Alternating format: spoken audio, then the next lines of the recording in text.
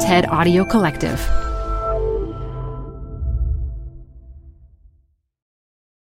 Hi, I'm Debbie Millman. Canva is great for designing visual content for work, no matter what industry or department you work in. Now, your next presentation with Canva Presentations. Start with a professionally designed template and use it as a springboard for your design. It's a serious time saver. Time to present but can't be there in person? Enter Canva Talking Presentations. Record yourself presenting and add your talking head to your slides so your audience can watch your perfected presentation anywhere, anytime. Start designing today at canva.com. Designed for work. Apple Card is the perfect cashback rewards credit card. You can earn up to 3% daily cash on every purchase every day. That's 3% on your favorite products at Apple, 2% on all other Apple Card with Apple Pay purchases, and 1% on anything you buy with your titanium Apple Card or virtual card number. Visit apple.co/card calculator to see how much you can earn. Apple Card issued by Goldman Sachs Bank USA, Salt Lake City branch. Subject to credit approval. Terms apply. This is Design Matters with Debbie Millman from DesignObserver.com. On this program, Debbie Millman talks with writer Alissa Walker about sustainability, the power of journalism, and what it's like to live in Los Angeles without driving. What an amazing gift to not have to do it. It just freed up the city for me in a way that nothing else that I've ever done has changed my life so dramatically and allowed me to have so much fun and see so many things I haven't seen. Here's Debbie Millman. Here in New York City, even if you own a car, most of the time you are a pedestrian. In Los Angeles, there are only drivers, or at least that's the stereotype. Design writer Alissa Walker is out to remake that image and actually change her car-loving fellow Angelinos.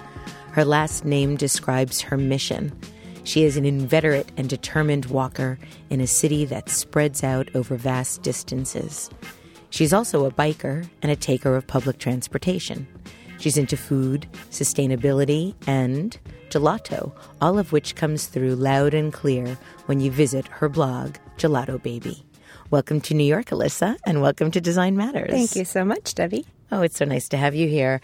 The first thing that I want to ask you is a magazine that you created. A magazine that you created with your friend Lilia, a magazine called Think Teen. Do you want to tell us about the magazine, Alissa? Oh, yes. It was a very popular magazine in the Midwest. At least Templeton Place, I think, where I lived on my block.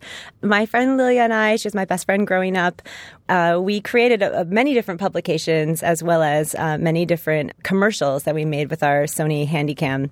And Think Teen was basically a page-by-page ripoff of the magazines that we were reading at the time. What were you reading at the time? You know, like YM and 17, and everything was about, does your makeup look good and do boys like you? And we created this magazine.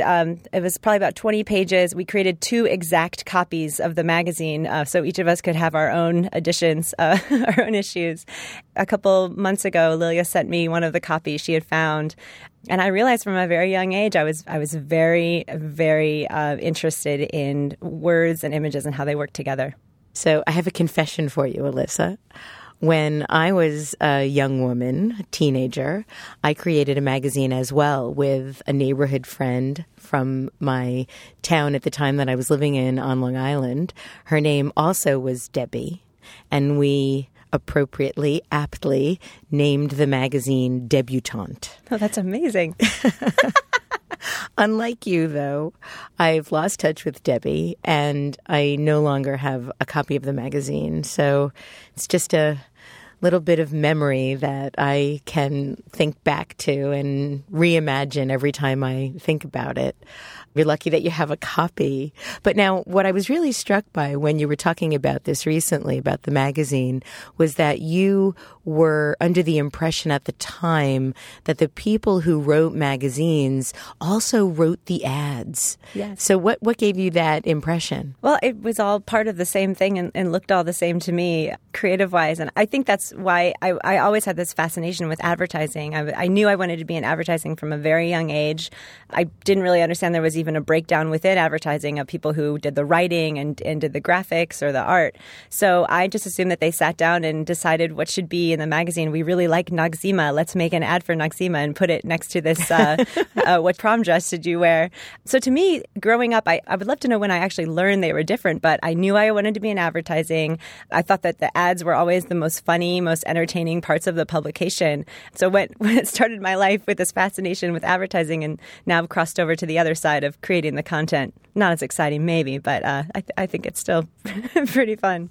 Isn't it interesting how we create our own narratives about how things are created and how things are made? I was so fascinated when I was growing up with packages, and I would stare at them and sort of project my own stories into them. But when I thought about who made them, I never thought about artists or designers. I thought that printers just made whatever they wanted and printed the packages. Little did I know. So you also talked about how when creating this magazine, you feel that was the first time in your life that you were intrigued by the combination of words, of storytelling, and of art. And I'm wondering how you made the decision to become a writer. As I said, I grew up knowing that I wanted to be in advertising, wanted to make really funny commercials. That was kind of my dream growing up. So I went through the journalism program at the University of Colorado. That's where all the ad students went through. So you would get this background in writing, but also you would study advertising and study marketing, all these other things. So I got a very well-balanced both art and writing education. Then I went to the Portfolio Center where you create your advertising book, and still wasn't quite on either side of the fence. I still, really liked to do the art directing side of it. Was very fascinated by design. But something happened at the Portfolio Center. We just had a really amazing group of writing teachers who, yes, were teaching us how to write ads, but taught us how to write very emotively. We wrote these amazing essays, these personal stories. And I realized that I kind of started to fall in love with that, that storytelling that was actually telling a real story, maybe not selling something specifically. And once I got out of school, I was not as enchanted with the world of advertising as it existed at the time. Instead, I was wanting to write these stories about what was happening down the street from me and in my neighborhood and things that I was observing. So I think I've always loved to write and knew that I could write, but in a roundabout way, it was advertising that taught me that I should write. Now, you've spent a lot of your career writing about design, and I read recently that you only like to write about things that are important to you. So why design? Design is something that I guess I was surrounded by my entire life. My mother is a floral designer and a landscape designer, so that was, a given from a very early age. We were working the fields and, wrapping bouquets for weddings every weekend with my mom. And then my dad is just this amazingly creative person. We had the first Mac in our house, very technologically savvy, very mechanical oriented, and was able to, teach us how things worked. So I think the combination of those two things growing up was just a given for me to look at creativity, but also look at functionality of things. And I was always really obsessed with architecture. I mean, this was actually my other kind of love, but I didn't know if that was something that I could do or should do, but I loved how houses worked and looking at floor plans. And I would always steal Architectural Digest and this other magazine called Unique Homes from my mom's nightstand. And so I definitely loved surrounding myself with beautiful things, but also had just a very big curiosity about how things worked, I think.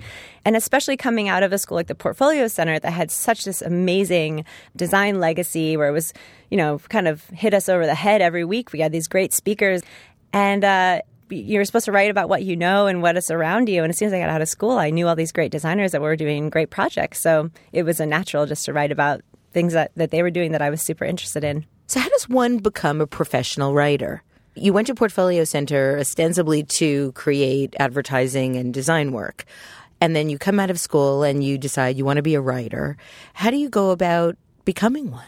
I started by getting a few connections from people who had written about the Portfolio Center or had written about other designers who came from the Portfolio Center.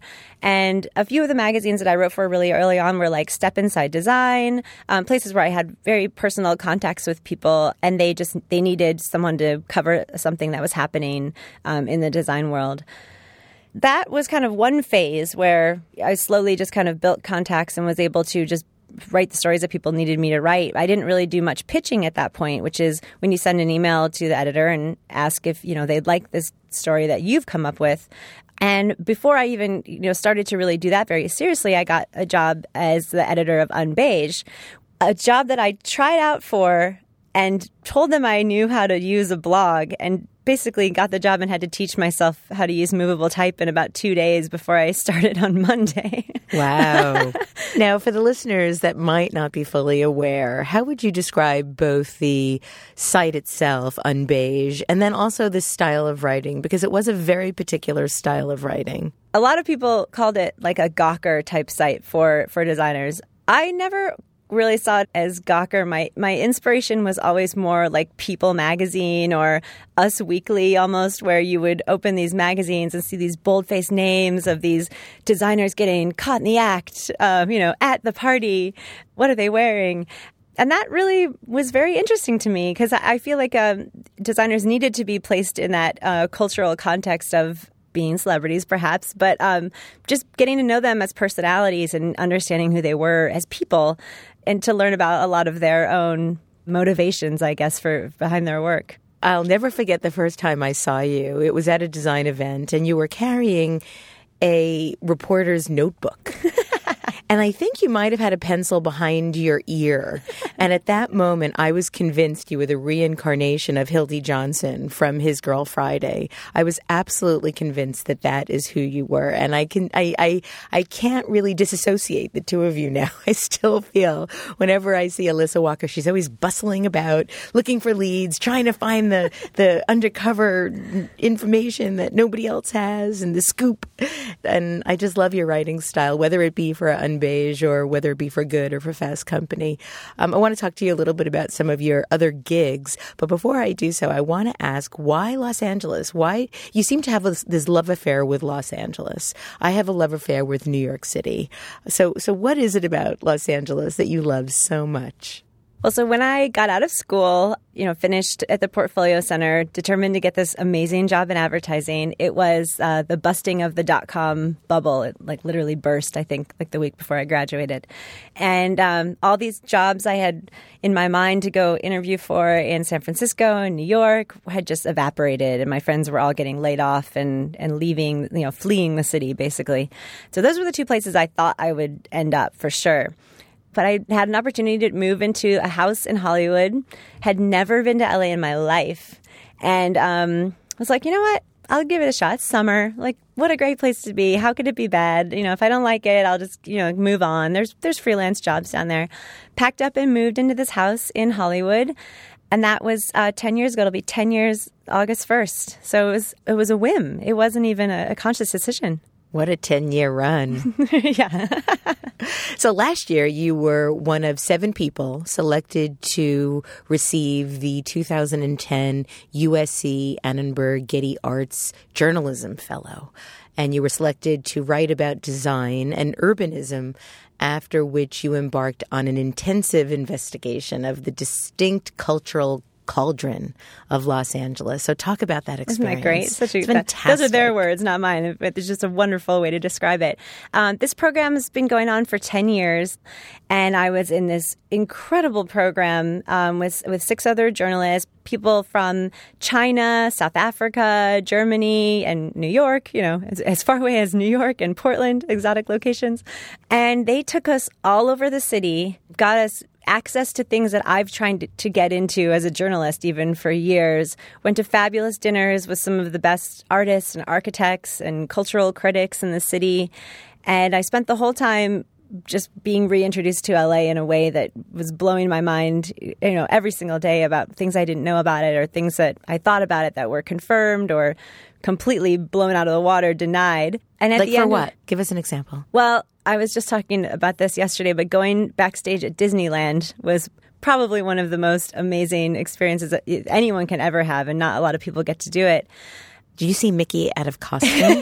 No, they were very careful not to show us anything that would even ruin our engagement with the myth. That makes me really happy. Yeah, actually. they're very careful about that. I think just learning so much about what Walt Disney was trying to do when he built Disneyland and how he wanted it to be this utopian city where he could take his children because he felt in some way that LA had failed him in that way. So he wanted this place where there was wonderful public transportation that took you to every part of the park and this beautiful idealized architecture that looked like a main street in Missouri, actually, where he had grown up, which was very similar to where, I grew up. And just the way that he wanted to make every single part of this designed experience completely controlled, from the way that the architecture performs these little optical illusions on you, the way that each story gets incrementally smaller as it gets taller, so you feel this level of intimacy with the buildings around you. So there's all these little tricks. And once you learn this code of Disneyland, you go backstage and you start to see how the rides work and everything, it just makes you realize that not only was he like a master of creating this wonderful environment that you can go to, but that's how real cities can and should work, maybe. So you see places in LA taking a lot of cues from Disneyland, a lot of malls, actually. But there's a lot to learn from Disneyland. I want to go back and keep looking for all these little things that we learned about, all these little details, and how you can apply them to the place that you really live. In your proposal to receive the fellowship, you outlined the following objective. To truly examine the future of art journalism, we must look at Los Angeles' 704 Metro Rapid Bus. Alissa, why? Well, you'll have to read the essay. Everybody wants to say that so many things are representative of Los Angeles, like the film industry or driving is another good example, or Disneyland, I suppose. And to me, this bus that I started taking once I stopped driving, it goes from downtown, from Union Station to the ocean in Santa Monica, and just slices through every single part of the city that you can imagine, from very low-income areas on the east side of town to some of the glitziest addresses on the west side of town. And I look at it as this piece of public sculpture that is going through our city every day. And what an amazing triumph of public and private partnerships that are working together to fund this basically free way of getting through the city, allowing you to interact with other people who are different than you every day. And it's a very beautiful piece of machinery. It's one of those buses that has a little accordion type thing in the middle, and they call them the sexy flexies at Metro because they're this new kind of bus. They're bright red. It's beautiful. A lot of work with artists. The artist Pei White created the fabric on the inside of the seats. There's a wonderful public art installation that's going up in the video screens of all of them this summer. So I just keep looking at the way that this is very present in Los Angeles, and it's something that so many people in Los Angeles take advantage of, but to so many other people, it's completely invisible. It's the second largest ridership in the country as far as a public transit system, and it does exist, and it's mostly brand new, and it mostly works really well. And nobody knows this. It's like the best kept secret. Now, you've said that the bus is Los Angeles' best chance at a sustainable city, and you yourself have given up driving. Have you given up driving entirely? I mean, I can drive. I'd like to forget, though. I'd like to just wipe it off of my. So two I'm not good at it. Two questions. Why did you stop? And then after that, I want to talk about why you feel that this bus is the last chance at a sustainable Los Angeles. I gave it up partially as a game at first, and I just finished writing a story. It'll be 5 years in the fall. So I used to live in Hollywood, and I lived a few blocks away from the Hollywood Bowl, which is a big theater, a very famous theater. So if anyone who lives next to a major, by a place like that, or by a stadium where you get inconvenienced often, you understand that you can kind of lose your mind after a while. I couldn't literally leave my driveway. There was places I could not go at certain times. So I was like, okay, I don't need to get in the car. Let me just try walking. I'm going to try to walk to the other side of Hollywood. Well, that was easy.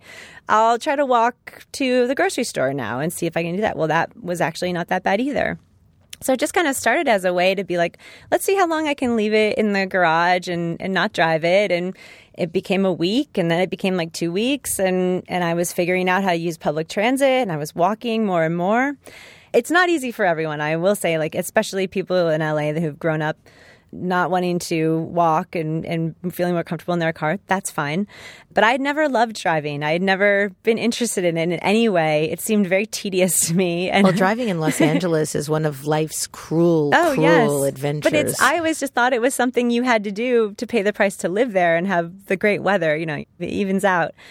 But what an amazing gift to not have to do it. It just freed up the city for me in a way that nothing else that I've ever done has changed my life so dramatically and allowed me to have so much fun and see so many things I haven't seen and experience parts of the city that I never would have been able to see. And so what is the farthest distance you've ever walked? I've walked from my house to the ocean a few times, which is about 12 miles. And then once a year, I do this thing called the Big Parade with a group of people. We walk from downtown, this place called Angel's Flight, to the top of the Hollywood sign. And it's about 35 miles. Not straight there, but we walk through all these public stairways that go through all the hills, which were built when people had to get to the amazing trolley system that we used to have in LA. So there are all these gorgeous hills with all these beautiful concrete staircases running up the side of them. So we kind of map out a route that tries to hit as many of those stairways as possible, getting from downtown to Hollywood. And for the last 2 years, we even slept in a public park on the night between, which was definitely an experience. The work that you accomplished during your fellowship, did it change the focus of your work now? I stepped out of that fellowship knowing that something was going to happen and went straight to Thanksgiving, I guess, and had this week to kind of think about it. And I realized right then that the work I'd been doing, writing about design and writing about all these projects and people in the past, had done, I hope, a really great service to help raise the importance of design and culture and raise the relevancy of what designers did. And I was like, you know what? I could do this for Los Angeles, this like severely maligned city that everybody loves to talk about how much they hate, even though they don't know that much about it. And I decided I really wanted to focus my work on writing about the people who were making Los Angeles into a different and more sustainable or better functioning city and doing it in very creative and socially focused ways. So I've been definitely looking for those stories more that are rooted right in my hometown where I can see what happens after I write about them. Now, you've also been writing for Good magazine for the last 5 years or so. Yep. And you've done 475 posts. Wow. You counted them all. That's amazing. Well, you could actually, if you click on your bio, it just tells you. That's awesome. I love that. I'll have a party when I hit 500. Do you remember your first post? I remember my first story for them. It was about Project M, which is an amazing design program that everyone should check out. It's started by John Bielenberg. It's a kind of this design lab that used to take place every summer for a month. He would bring young designers and give them a problem and give them a month and say, basically, you guys have to figure this out and come up with something. I had written about it before, but the year I got to actually go and write about it for Good, we were in Hale County, Alabama. A lot of people know about it now. Then I feel like they didn't know about it as much, but it's definitely one of the poorest counties in the country. It's very famous for being the home of the Rural Studio, where Auburn University architecture students were building these affordable and sustainable homes for the residents there instead of doing these, non-existent theoretical concepts. They would actually go build them for a client. So it has this wonderful culture of people who have moved there and are really trying to help the local community. And I was there for about a week, and it was during that week, the young designers, they had learned that a quarter of the population was not connected to the municipal water supply because they could not afford it. And that just seemed mind-blowing to me that could happen in the United States. And, absolutely. It was tragic. And a lot of these people had satellite dishes on top of their houses and no running water. I mean, I don't know if that tells you where our priorities are as Americans, but, they were like, yeah, I'd like running water, but, it's not that big of a deal for me to go just get it from my neighbor or, go fill up some. And that was I just couldn't believe that. And the students realized that that's what they needed to do. And they created this beautiful printed piece called By a Meter, where it was like this newsprint type tabloid printed piece, and sent it to a bunch of people just with photos and this very interesting story about what they had seen and could you help to raise money. I wrote the story and it's got so many comments about it, and people were donating to this cause because they had seen it in Good. And I just remember a year later getting an email from Pam Dorr, who was the woman who was kind of on the ground there managing this. And she sent me a list of all the people who had been helped. They had all gone through budget counseling to learn not only how to get connected to the water, but how to pay their bills over time, and telling me all these little anecdotes for each person and how they had been affected. And I had never realized that something I could actually write would actually change someone's life. Like you write it, people laugh, maybe they react. And that story completely changed the way that I looked at writing and looked at my power as a journalist, that I had to tell these stories, and hopefully somebody out there was listening and could help. Well, clearly they are. Alissa, your work for Good has gone beyond writing your weekly column. You're now doing more speaking, you're organizing events, you're curating projects such as Good Design. And I was wondering if you can share what you're doing with Good Design with our listeners. So exciting. Good Design is one of my favorite side projects. So in 2008, Good had this event series called Good December, where they had an event every single night at their space in Los Angeles. And Casey Kaplow and Casey was the creative director of Good, is still there, one of the founders. We came up with an idea for a design event where we kind of picked these designers in the community that we wanted to talk, but we didn't want them to just get up and present their work, because we know that's a big problem for designers. They just get up there and pop open that portfolio and they don't talk about anything else. Look. Yeah. I made this. So we knew we wanted to give them an assignment, something to do. So we asked them all to attack city problems that they had seen in Los Angeles. So people talked about everything from the issue of water, like we don't have any, to the ugliness of strip malls and what we can do to improve this like blight on our city. And the response to that was so great. So we've done it since then in several different cities. We did it in San Francisco. We did it here in New York. And just seeing designers in service of their cities in this way and looking at problems that everybody was facing every day was just so popular. Now, you also do quite a lot of writing for Fast Company and were one of the original writers/editors for the new Fast Co design. Congratulations on your big award, by the way. You recently won an Ellie, beat out against National Geographic, Foreign Policy, The Daily Beast, and New York Magazine. Amazing, yeah. It's extraordinary. Blown away. First year out. Yeah, our first year out. First year out of the gate. Now, you say that you want to, or you found that your life changes every 5 years, and you're in the midst of a new 5-year experience. So what do you feel is the biggest thing that's changing for you now? Well, right now, the big focus that I talked about before, the shift after my fellowship of finding those stories in Los Angeles and devoting my effort to letting people know what's going on in Los Angeles from somebody who might have a surprising perspective, I suppose. So I'm working on these essays that I hope will become a book so I can share the report from the last 5 years with this audience. And I just think in general, like you talked about some of the events, what I do is action-oriented, not just filing a story and walking away from it, but really following through on things and writing follow-up stories and finding people who, are doing great things and sticking with them and supporting them. I'm willing to be an advocate for things that I really believe in. Well, I read that you wanted to create the gelato moment for Los Angeles. Now, given your business name is Gelato Baby, I was wondering if you could weave these threads together for us and explain what a gelato moment for Los Angeles is. So 5 years ago, I went on this trip to Europe by myself, which I recommend. Everyone should go on a big trip by themselves. And this was before Eat, Pray, Love came out. So I just want to say that I did it first. Like I went to Italy and ate gelato first before her. So So forget it. So I was on this amazing trip and trying to do this writing that I was like, I need to, I'm going to focus on my writing. And I really got to sit down and do some writing. And you just know when you travel like that, you're just like trying to live. So, I'm like, I'll never get to the train station. I forgot to write today. So, I remember being in Italy and I all of a sudden just had this very calm, I wasn't freaked out about traveling. I had this just really wonderful rhythm of going through the days.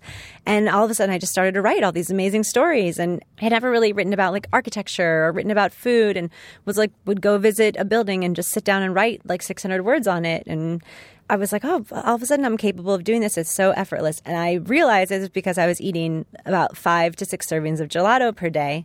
And it must have been because of this, right? Like there was no other explanation.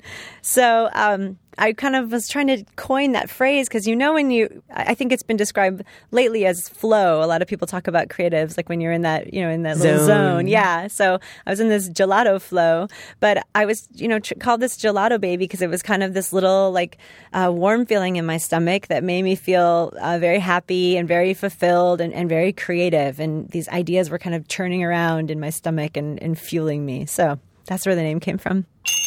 Well, I can't wait to see what gelato moment you're going to be able to create both for your own life and for Los Angeles. Thank you for being on Design Matters today, Alissa. Thank you so much, Debbie. You can find out more about Alissa Walker at www.gelatobaby.com.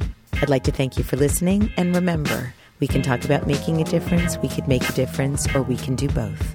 I'm Debbie Millman, and I look forward to talking with you again soon.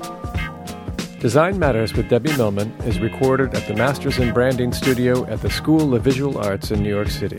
It is produced by Curtis Fox Productions with technical assistance by Rainey Ortica and research by Jen Simon.